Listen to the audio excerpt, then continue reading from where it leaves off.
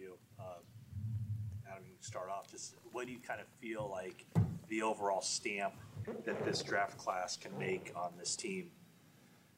Yeah, I'd say this draft class was probably one of our most collaborative, just with the coaches and the scouts and everybody together. It's gotten better each year.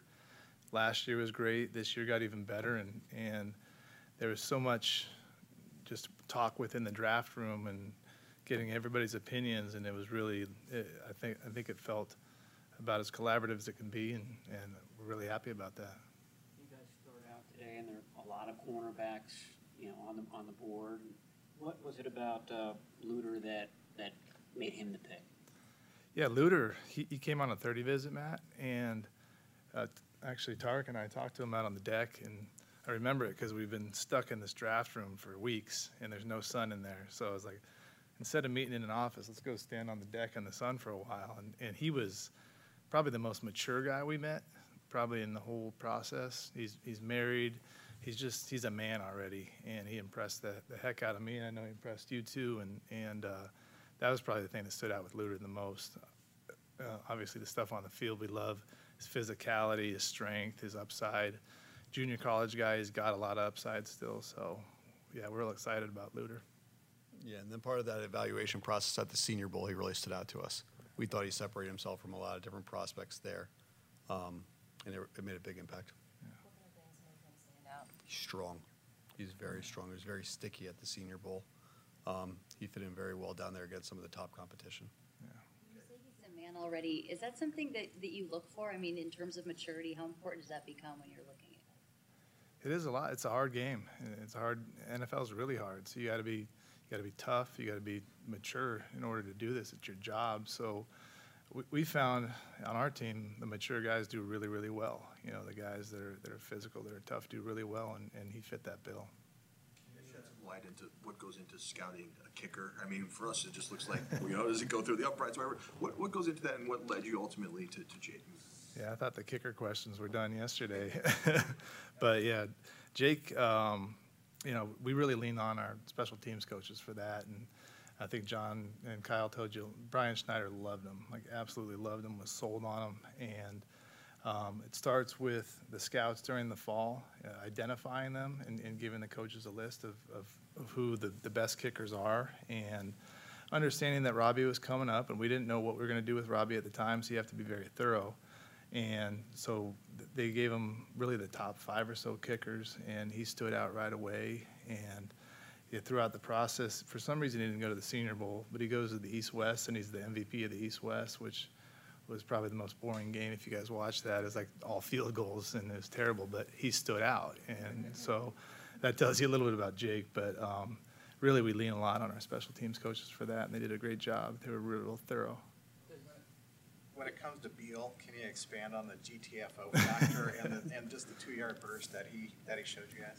Yeah, the GTFO is something that our R&D group came up with, and really just mimicking what Coach Kasarik wants. And you guys know what the acronym means, or I assume you know, but and it's something we look for, and it's something they measure, and they do a great job of that. And when you get to the later rounds and you see guys like him stand out on that, and then it matches up with his 40 and all the different athletic measurements, it's something that separated him from the other guys at that point in the board. Is there a covering, deal? Can I go? Yeah, go ahead. Thanks. We were covering Robbie the last 6 seasons, that he's supremely competent. He wants to be out there with the game on the line. Do you get that sense that Moody has that same confidence, and how do you sort of assess that? It seems like a very important thing to find out about a kicker. Yeah, I think you're right. That's something that Robbie had, and he was awesome for 6 years. Like, sent him out there, and you thought it was going to be good, and that's hard to replicate. And with Jake, I think that's one of the things that Coach Schneider really liked, is the kid just wasn't scared of anything. He'd go out there and kick it as hard as he could every time.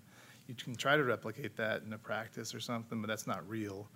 But you see him make big kicks in games, and I referenced the East-West, but he made big kicks at, I think it was Illinois won the game, and there's, I think, 3 game-winning kicks that he had. So those are the things you see. Under pressure, he did it, and that's past performance is the best predictor of future performance, and that's what he's done. We tried to replicate it in a workout, and he did the same thing, and I don't know if they told you the specific incident, but when we worked him out privately, he did like a last-second rush out on the field goal. Thing was all messed up. Laces were the wrong way. He didn't care. Kicked it right through the uprights, 50 yards. So those are the things you can do, but you don't really know until they're in that moment. And then part of the evaluation process with the people that we talked to that are inside that building, that was one of the things they emphasized. How this guy has ice in his veins. This guy's as consistent as any position player that they had there. So it's something we felt really good about. Yeah. What does it do for the scouting process when you have a roster that, you know, it looks like there's virtually a starter at every spot, you know, the depth looks pretty good. Does it change like how you approach it and where your eyes go when it comes to evaluating the talent? Yeah, so it doesn't change the process, right? So we're evaluating everyone through the fall as if we're starting the roster from scratch to get the value exactly correct. But as we talk about the players, as we go in the winter and then during the April meetings, we compare them to the guys on our roster and how they would fit in. So initially it doesn't change at all, but then we have to be able to clearly communicate what their exact value is a little bit later in the process. So are you basically, in essence, scouting your own guys too to figure out? Exactly. So everyone has a specialty that they focus on in those April meetings. And that's one of the things that we ask them to do, evaluate our own roster and stack those guys amongst the guys on our roster. Following up on that, when you're kind of stacking those guys, if you're, say you got two guys that are pretty close, one guy maybe have more traits, more upside, but may not get it for a year versus a guy who kind of a little more polished, you know what he's getting. Do you have to think about, like, you know, it might be worth going for the guy that might take a year because then we'll have a spot for him? Like, does that factor into it at all? Yeah, but I would say our job is to communicate exactly what you just said. Communicate those differences, also understand who that person is, who can reach their potential, and clearly communicate that to the assistant GM, to the GM, to the coaching staff, and just help make a good decision. Thanks for including me. Yeah. It's really communicating that to John and Kyle and making sure they know the total package and what this player can be now and then in the future. Give them all the information to make the best decision. Yeah. It seemed like two themes that were through a lot of your draft picks were speed and then also guys that were team captains. How important are both of those features? I mean, I know that doesn't mean that they're going to be successful on the field, but those are kind of reoccurring things that we saw. Yeah, Okay. I got it, sure. Yeah. You know, those are two things that are very important to us. The 49er, what it takes to be a successful 49er football player is something that we emphasize. We emphasize it in the preseason. We emphasize it during winter meetings. We emphasize it prior to our April meetings. And those are two things that are extremely important to us. So it is communicated. It's something that they try to gather as much information on as possible, like a captain. But what is a captain? A captain is a leader that can connect, can motivate. And so those are things that we're working on as we get into the schools, and that's what we're communicating when we get into those meetings. The collaborative process, I noticed there was a lot of talk about Steve Wilkes. It seemed that he was calling prospects, even letting them know some of the good news, I think yesterday, or Jerry Brown.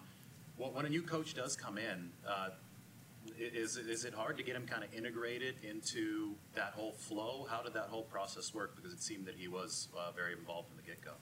Yeah, with Steve, it was real seamless, and I think we talked about it before. Maybe I talked with you, Matt, about how seamless it was from the get-go, from free agency, and then going into the draft. It was the same way, and he was like he was part of us right away, and he was a really smart guy. He communicates exactly what he's looking for: eyes, hands, hips, and feet.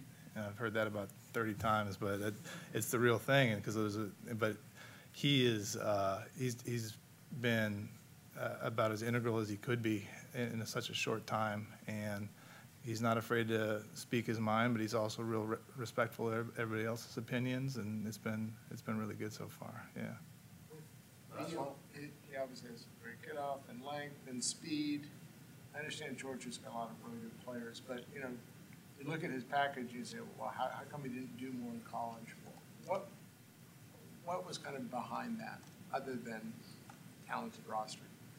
Yeah, I think Beal really looking more at him for how he fits us. And with what they did at Georgia, they had him dropping a lot. They had him doing a lot of different things. And talking to the people at Georgia, talking to Kirby Smart, he says the best thing he does is get off the ball, GTFO, and get the quarterback and set the edge. And those are the things we do. As you know, with Chris Kocurek, you see him at practice every day. So those are the things that fit us really well. So maybe it didn't fit other teams as well, but his skill set fits us really, really well. All right, thank you guys.